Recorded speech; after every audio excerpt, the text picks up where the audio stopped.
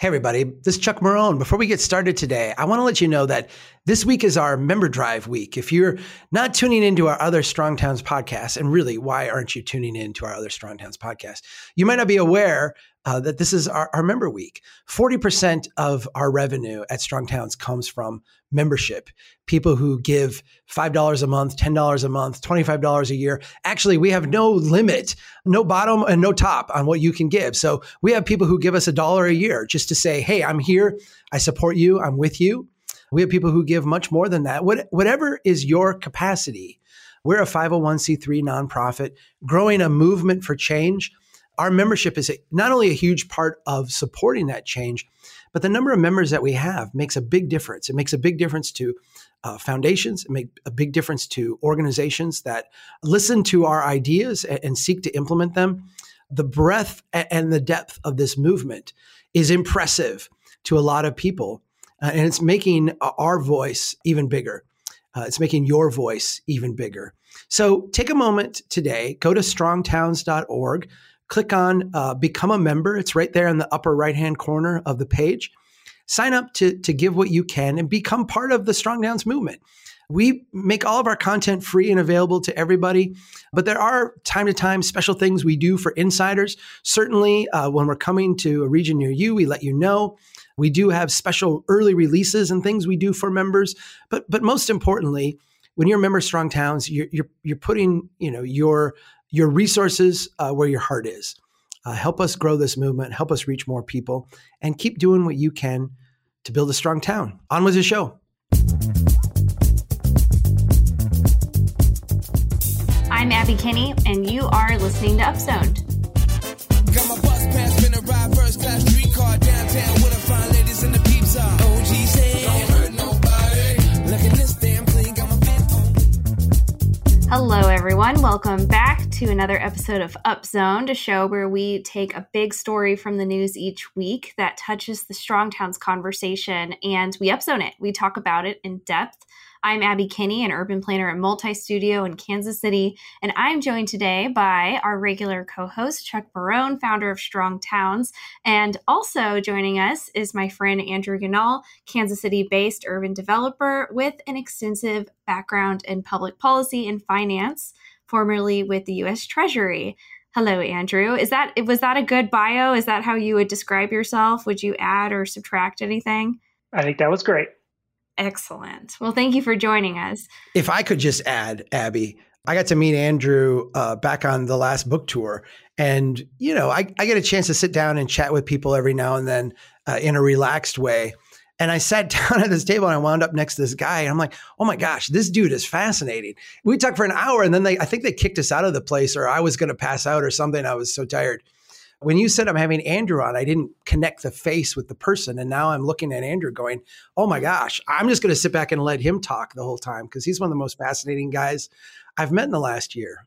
So with that set up, go for it, Abby. Well, yeah, I thought of you, Andrew, when Chuck sent me this article earlier this week, because to be honest with you, this is a subject that is a little bit out of my depth, and it's something that's really important and something that I think you would have a good perspective on.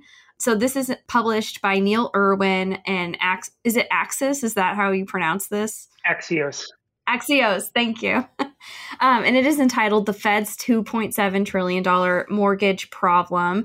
So in February of 2020, the Fed held $1.4 trillion in mortgage-backed securities due to monetary stimulus efforts throughout the pandemic. The central bank began a new round of bond purchases known as quantitative easing, which swelled that number to $2.7 trillion.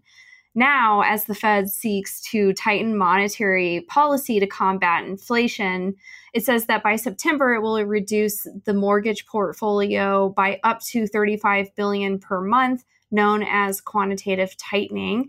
So this works in a couple of ways, as I understand it. The first is that the Fed may either let its holdings shrink as securities get paid off or are refinanced. The alternative is that they may begin selling the securities on the open market.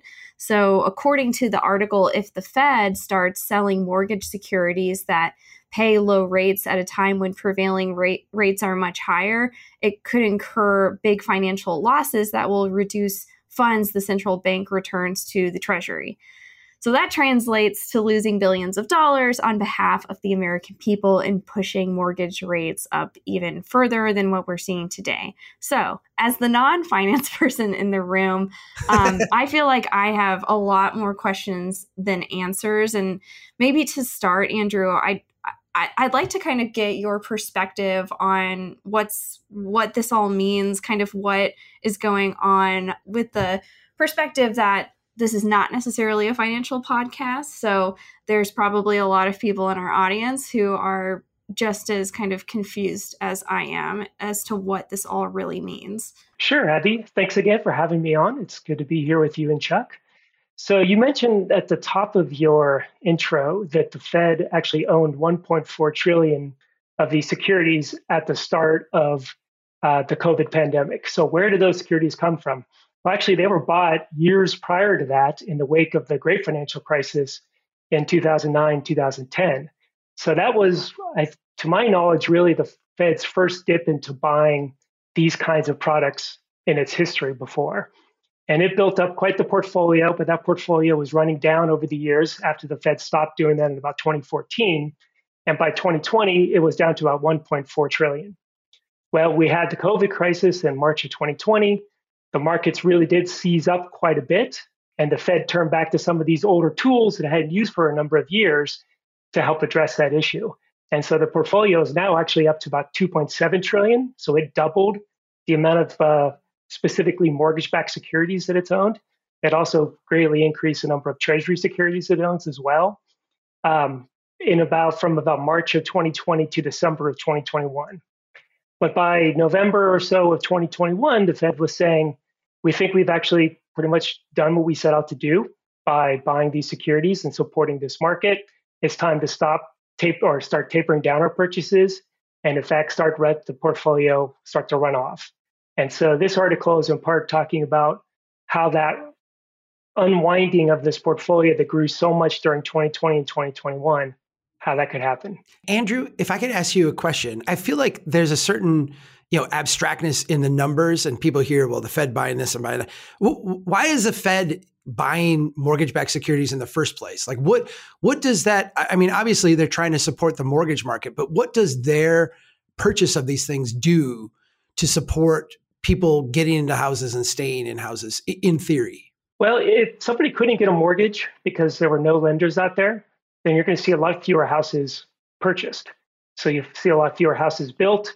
And so you'll see a lot of downstream impact from lack of activity in that sector. And the housing market in America is like 15% of the total economy. It's just a huge chunk of the actual economic activity within the country. So in March of 2020, the plumbing of the financial system seized up in a way that it really hadn't done since about 2008, 2009. And in part, it was because of holders of all kinds of securities really fleeing to quality and getting very nervous. And a lot of the normal ins and outs of these sort of markets started to grind to a halt. And essentially, the Fed stepped in like they did in 2009 and said, we're just going to put so much money into the economy that the banks don't have to worry about who's going to buy these stuff at the end of the day, because we'll be here to buy them. And I don't know exactly what percentage of the overall MBS market they ended up buying, but it was a good chunk. It's probably like 50% plus of the number of MBS. I heard at one point it was 100% for a while. It probably was close to 100% or at 100% for a good period of time. So it's a big number, but also the housing market in the United States is a really big number as well. Right. So let me state something, and you tell me if I've got this right, because I feel like what we're saying here is that to local banks who are out making home mortgages, a local bank doesn't want to hold a mortgage. They can't have 30 years of risk exposure, particularly at low interest rates. If a local bank were going to originate a loan and you said you've got to hold this for 30 years, they would say, well, I need 10% interest rate. I need a 15% interest rate. Like I need a really high interest rate because I don't know what 30 years is going to look like. And I'm, the money that I am borrowing as a local bank, you would call a deposit, right? This goes back to the It's a Wonderful Life narrative of, your money's in this person's house and that. And so in order to not have that liquidity problem, local banks sell mortgages, qualifying mortgages, onto a secondary market. What you're describing, I believe, is a secondary market that lacked liquidity. There was not enough, essentially, buyers of those mortgage products. And so the way you would normally solve that problem without the Fed would be interest rates would go way, way up, right? The way we get people to buy a debt instrument is to pay high interest. And of course, if you're in a pandemic or in an economic downturn, the last thing you want is for interest rates to spike through the roof, because that will just reinforce the downward cycle. So the Fed steps in and says, we will assure the local banks that you don't have anything to worry about. Go ahead and make as many loans as you want, because we'll buy every single one. And because we're buying every single one, the interest rate on that will be really low. Is that a fair? Am I describing that correctly? Am I missing something? I think that's a good description. Mortgages also have another funny feature where they could be prepaid at zero penalty, which is typically a very odd thing and not great for the lender, because you can imagine when interest rates are falling and that mortgage is becoming more valuable because it's at a higher interest rate, the prevailing rates, that's when someone says, you know what, I'm going to refinance. I'm going to pay you back. So the bank is getting money flowing back into it at exactly the wrong moment. And vice versa on the other side, right? So when interest rates are rising, and this is what we're seeing now, you're seeing fewer and fewer refinancings, and therefore the number of new mortgages that are happening is falling as well. And so that's in part what the Fed doesn't want to see. They don't want to see that fall in economic activity. They want to encourage banks to continue to make those loans.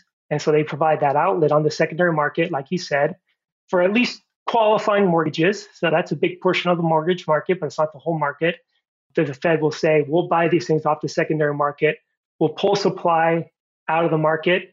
Perhaps as importantly, we'll take interest rate risk out of the market. So the Fed is using its own balance sheet to absorb some of the interest rate risk out there. And that's, I think, alluded to in the article today, too, where the Fed, in some ways, when it started to unwind its portfolio, will be putting that interest rate risk back into the private sector.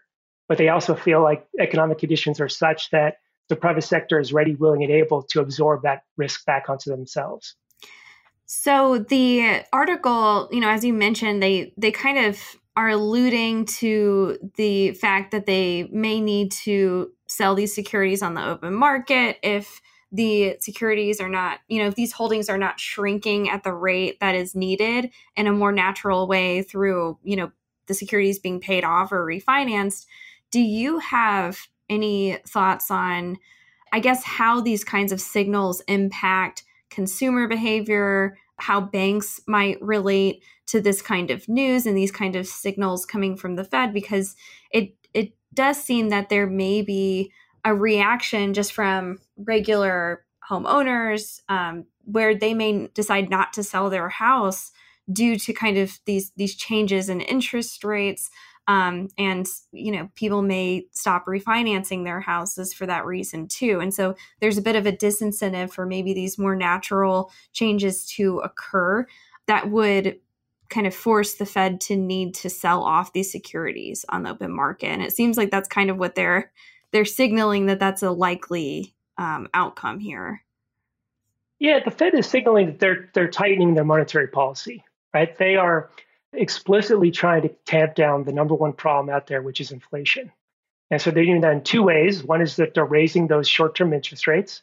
And the second is that they're withdrawing some of that liquidity from the market that you were describing earlier. So I think if you're a homeowner, you're sort of downstream of this. You're taking what interest rates are offered to you. But as a natural outflow of those rising interest rates, you're going to do certain things. You're not going to refinance. You're going to stay in your home longer. You're not going to buy a new home. If you are a renter, you may delay the purchase of a new home for some period of time. But essentially, the Fed really is trying to tamp down on all the demand out there that's pushing up prices across the board. There's a lot of interesting debate about why inflation is happening that we could get into a little bit. But this is really downstream of the Fed saying we have to use our tools to tighten up monetary policy and bring down inflation before it really gets too hard of a grip on the economy. Go ahead, Abby. Well, I was actually going to ask you, from your perspective and from kind of a Strong Towns perspective, how you see these changes impacting this movement, what you're trying to do for communities, and how might towns and cities react or not react to some of these changes in monetary policy at the federal level. Yeah, it's a good question. One of the things that has been very frustrating, I think, for everybody, in the economy is that housing prices have seemed to not be correlated. Let's use a insider term, not correlated with local markets. That was the thing we discovered in 2008, right? If you go watch The Big Short, read the book, The Big Short, and the standard underlying assumption of every Wall Street bank, of every person who dealt in the mortgage industry was that mortgages were uncorrelated. If the housing market tanked in Florida, that did not mean the housing market would tank in Minnesota. That did not mean the housing market would go up in California or New York. They were uncorrelated because they were assumed to be like geographically dependent. What we showed in 2008 was that the housing market was 100% correlated. It was all the same everywhere. And there's a lot of reasons for that. But one of the main reasons is that the way we finance housing is the same in Kansas City as it is in Brainerd, Minnesota, as it is in Texas, as it is in California and Florida. They're all financed the same with the same products. And so you have this market that, for better or for worse, I think there's a certain amount of dials and levers that can be pulled at the Fed that can really have an oversized impact on the incentives throughout the entire system and affect the mortgage market. This makes local policy more of a blunt instrument, more of a benign kind of intervention, because if interest rates are going up, there's very few economically sound things that cities can do to try to keep, their housing market going at the rate that it is.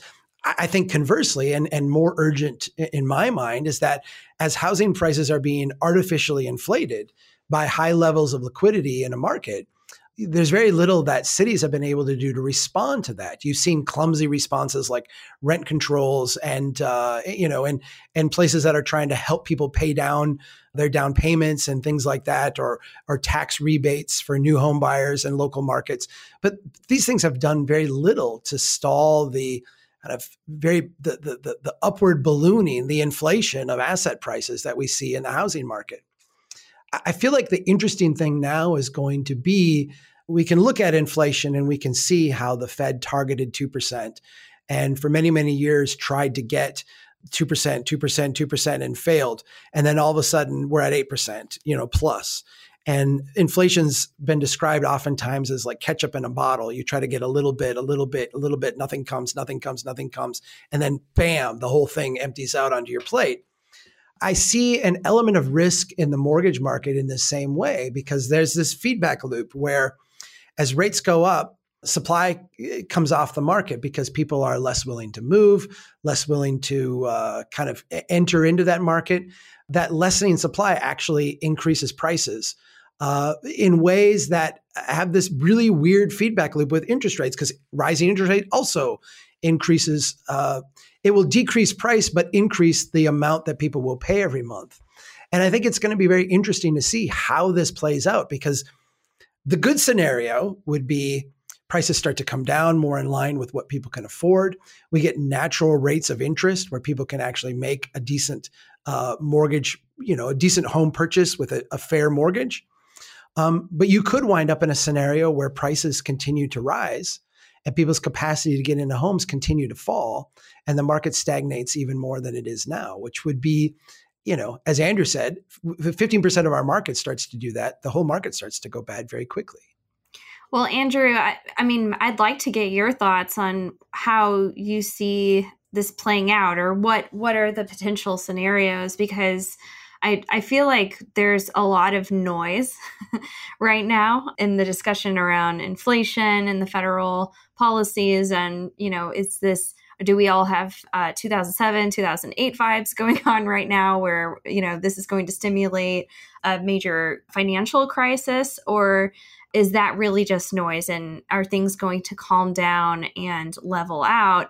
It's, I'm not asking you to predict the future necessarily, but I would like to get your perspective on how this might impact the economy in general, housing supply, and the ability to actually build new housing in cities, which is so needed right now.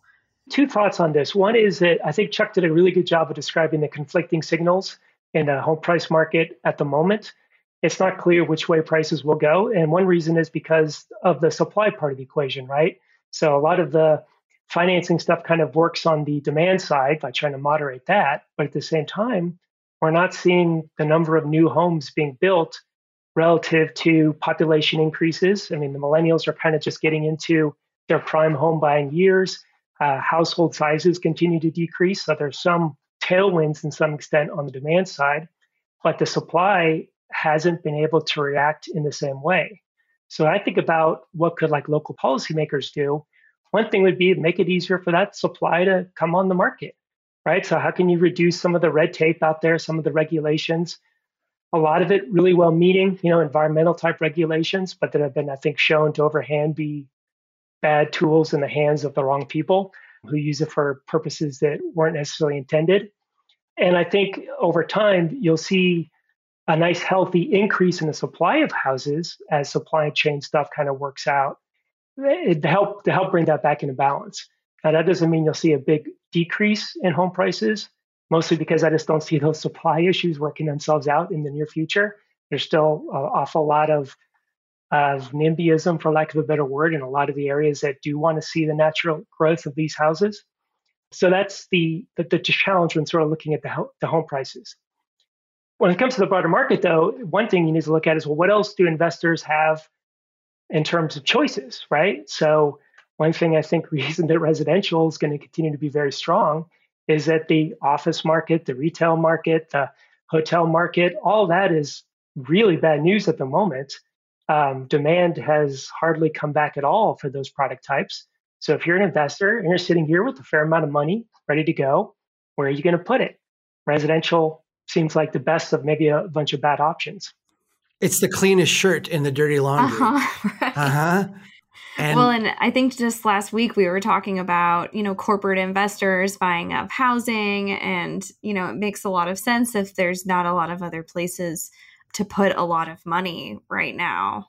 Andrew, I want to ask you a question about your side of the work, because there's a sense that I have gotten traveling around the country and talking to different people who do housing development at different scales, that a lot of what has happened in this high liquidity market is that really good players have been, in a sense, driven out of the system. You wouldn't think that because of all the demand. I think in a normal cycle, supply and demand would say new entrants would, when there's a lot of demand, new entrants would come into the market and try to meet that demand. But it seems like in the housing market that two things have happened. One, you have to have a lot of capital to play in this market now. Some of that is the long approval processes, but a lot of it is the kind of bigger projects that are being funded and the way that the finance is kind of working its way through the system. And that shrinks the number of players at the table. The other thing is that some of the bad, and I'm going to say this in my way, and please push back or correct this. I feel like the appreciation that we've seen year over year in real estate, particularly in the residential sector, has bailed out a lot of really bad, not bad actors in terms of like nefarious actors, but a lot of people who, like as Warren Buffett would say, when the tide goes out, who's swimming naked. There's a lot of people who should not be developers at this scale, or have very risky, bad business models that have relied on this kind of endless appreciation to, in a sense, bail them out of bad decisions they've made. If that appreciation comes to an end, it seems like there's going to be a reckoning of some sort in the marketplace. And I don't know how that works out. I don't know if I'm over exaggerating that effect, but it seems to me like there needs to be some type of a shift in who is developing property and what their underlying incentives are. From your perspective, what is the development side of this look like today? Where are we strong? Where are we weak? I think we continue to be weak in the infill markets, some of the tougher markets to develop in just for some of the reasons we alluded to earlier.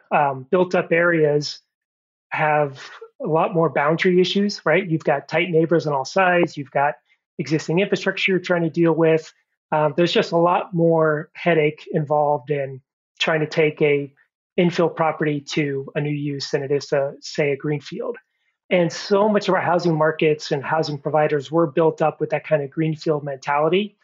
Some have made the shift to be more infill type developers. Some do it very well, some do it less well, as you mentioned. As a relatively smaller developer, it's kind of tough when your market is discovered and the big boys start saying, "Hey, we're done out here building in the exurban areas. We want to build in the cool neighborhoods as well," because they do bring sort of a lot of those advantages you mentioned to the table. I think it's just too early to say whether the tide has gone out, right? Like, just hasn't gone out yet. Could it at some point? It has to some extent, I think, in some of those other markets I mentioned earlier, like office and retail. I mean, there's just can't be that many retail developers out there. But the ones who did, they're becoming apartment developers. They're seeing the light as well. So I do think there's a lot of good development talent out there. It's not always about cost of capital. That's part of it. But I look at my pro formas and I say, well, what percentage of my overall costs are like the financing costs? Typically like 3 or 4% of a development. So changes in interest rates in some ways don't even move the needle all that much on the overall cost of a development. Hard costs are 80+%, right? So it's really what is going on in the construction market. Are there builders out there? So many builders are out there building endless Amazon warehouses that just even finding the labor to come and build apartments has become quite difficult. So that's a bigger driver of that. That said, where the financing I think does come into play is on that exit. Like, what is the end goal of your development if you're going to hold it or you're going to sell it? And that's another area where, we've seen rising interest rates, but we haven't necessarily seen sale prices go down in a correlated way. So over the long run, sure, capitalization rates, as the term is, should have some resemblance to interest rates, but they can definitely not over a long period of time. It seems like that result, which I think financially we would call stable, where interest rates rise but prices remain the same, seems only viable in a market where supply remains constrained, right?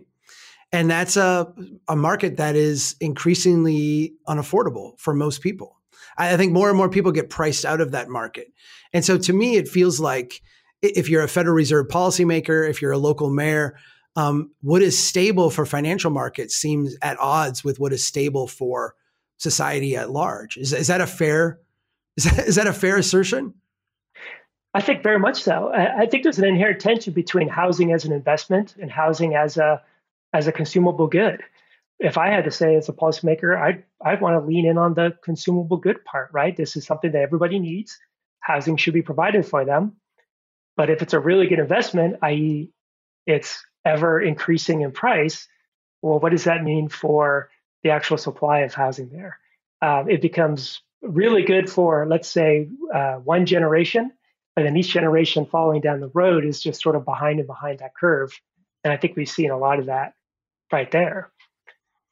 I think I'm the oldest one on this call. So I don't know how old you are, Andrew. I just turned 49 and I feel like I'm, as a Gen Xer, I'm caught between the boomer generation, which is trying to retire off of decades of home equity that they've enjoyed a really nice run on. And then the millennials who would like into this party, but have kind of been kept on the sidelines of it.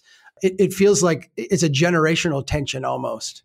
This is a podcast with many generations represented here, each with more discontent. I'm 44, so kind of right on that same cusp, but also I find it interesting as someone who relocated from California to Kansas City. I mean, I never even dreamed about owning a house until I was in my probably mid-30s. And then yet my wife, born and raised in Kansas City, she was a homeowner by the time she was 23, in large part due to a modest but real inheritance from her grandmother that was able to be a down payment on a $100,000 house. yeah, those are the kinds of opportunities to just feel like they're so far in the rearview mirror as to be meaningless. Well, we'll leave it there on a good note. But before we finish today, it is time for the Down Zone, which is the part of the show where we can share anything that we have been reading, listening to, watching, anything that's been going on in our life. So, Chuck, I'll let you go first. So I've been asked to write an article for a Catholic journal, and it's put on by a society that asked us to include G.K. Chesterton quotes in the piece. And I was piqued enough, my interest was piqued enough, and the topic they asked me to discuss was interesting enough to me that I actually went and bought some G.K. Chesterton and started to read it. People have told me many years that I remind them of Chesterton. I have to say, I've never read much Chesterton. And after reading him now, I'm not sure that that's high flattery. I like him. I think there's interesting points here. He does have a rather rambling writing style, which I'm rethinking now, some of my writing. But I've managed to pull out a couple quotes from Orthodoxy and include them in the article that I've written. And hopefully when I submit it, it will still be worthy of publication. So looking forward to that. I feel like Chesterton has a lot of important things to say. I just wish he would say it in 100 words instead of 3,000 words. It would save everybody a lot of time. It would save a lot of time. The book is a little thicker than it needed to be. Yeah. Well, Andrew, this is your first Down Zone. So what have you been up to? Thanks, Abby. Well, I went down to my reading chair and looked at the stack of books that's there. It's one that seems to grow over time. But right now, on top of it was Chuck's book, so Confessions of a Recovering Engineer. And, I think of those really great books out there that have that paradigm shifting quality. And this is one of those. It's just, you start to walk around your neighborhood. I'm a big fan of walking. And you just look at everything a little bit different. And you start to understand, why is this street look this way and the one that's one block over look totally different? Like, what is the reason for this? And I think the book does a really great job of kind of going into that. Chapter 8 is probably my favorite yet, and that's on transportation finance, in part because I'm more familiar with finance in a housing context, less familiar in the transportation context, and this kind of fits in some of those missing puzzle pieces. But I do feel like over the last couple of years, I've just become more and more radicalized. As my kids get older, as I want to kind of push them out into the neighborhood, I also want them to be safe on our streets, whether it's walking or riding. And I happen to live in one of those great old inner, somewhat suburban, somewhat urban neighborhoods in Kansas City that have that pre-World War II quality to them that is just so wonderful. And you just hope that people can somehow rediscover that form and bring it back. So that's the book I'm currently making my way through. Yeah, and Andrew, you're in kind of a streetcar suburb area, and I always get concerned that these places over time will start to kind of become like our midtown, where people just kind of have this commuter perspective about things, and so therefore try to retrofit things to fit the commuter model. And I'm hoping that Kansas City is past that now. We're growing up and realizing that we don't need to do that. But it's always kind of a concern that, the engineers come in and start widening all the streets and making it super easy to go 40 miles per hour throughout every area of the city. Well, you know what it is? It's one of those neighborhoods that really does need to thicken up a little bit. Like, it really could stand. I've had some wonderful conversations with some of my neighbors about how this neighborhood was back in the 60s and 70s when there was 5-6 kids in every single house. And now on my block, it's lucky if you have 2 kids in a house, and most of them have 0 kids. So even though the number of housing units is the same, just the population that those housing units support is a fraction of what it was before. But there's these great corner lots that could become sixplexes or duplexes or you name it, and start to bring back some of that just population density to get people out on the streets, get people walking around and patronizing those little local strip, not really strip malls, but like corner commercial spaces that dot all these older neighborhoods, but are so sadly lacking in newer neighborhoods. What neighborhood are you in, Andrew? So I'm in the Brookside neighborhood, which is just south of the Country Club Plaza. I know where you're at then. Yeah. Every house I've bought has been like older in age, right? My first one was like 1942, then 1938. This is 1911. So nice. I don't know what the next one will be, but I guess it'll be 1800 something. Yeah. You can buy my house. It's 1890. Are you serious? Lots of quirks. Yeah. Wow. Not too long ago, we were watching the Titanic and in our house, and I was sitting there thinking, wow, this house was like 30 years old when the Titanic, sank, and somebody probably got a newspaper or I don't know, maybe somebody stood in the middle of the town square and got up on a box and yelled the news. I'm not sure how things worked back then, but yeah, I think we got a newspaper. Yeah, it's weird to think the house had been standing for 30 years when the Titanic sank. I have the oldest house. I have the newest house then, because mine's 1914. Wow, what a new house. Yeah, no. Yeah. Must be very nice. modern. It's funny because I know there's people on the East Coast listening to us going, like, this is nothing. Yeah. But here in the Midwest, a 100-year-old house is a really old house. I mean, I have one of the oldest houses in my community. So yeah, that's amazing. Yeah, it's a full-time job, I guess, to take care of old houses, but you kind of feel like a steward. Abby, so what's your down zone? Are you going to tell us about watching Obi-Wan Kenobi? Because I was hoping that I was hoping that Andrew or I was going to talk about it. So No, I'm not talking about that. I actually revisited another movie that I hadn't seen since I was a kid, Forrest Gump, which everybody in the world has seen.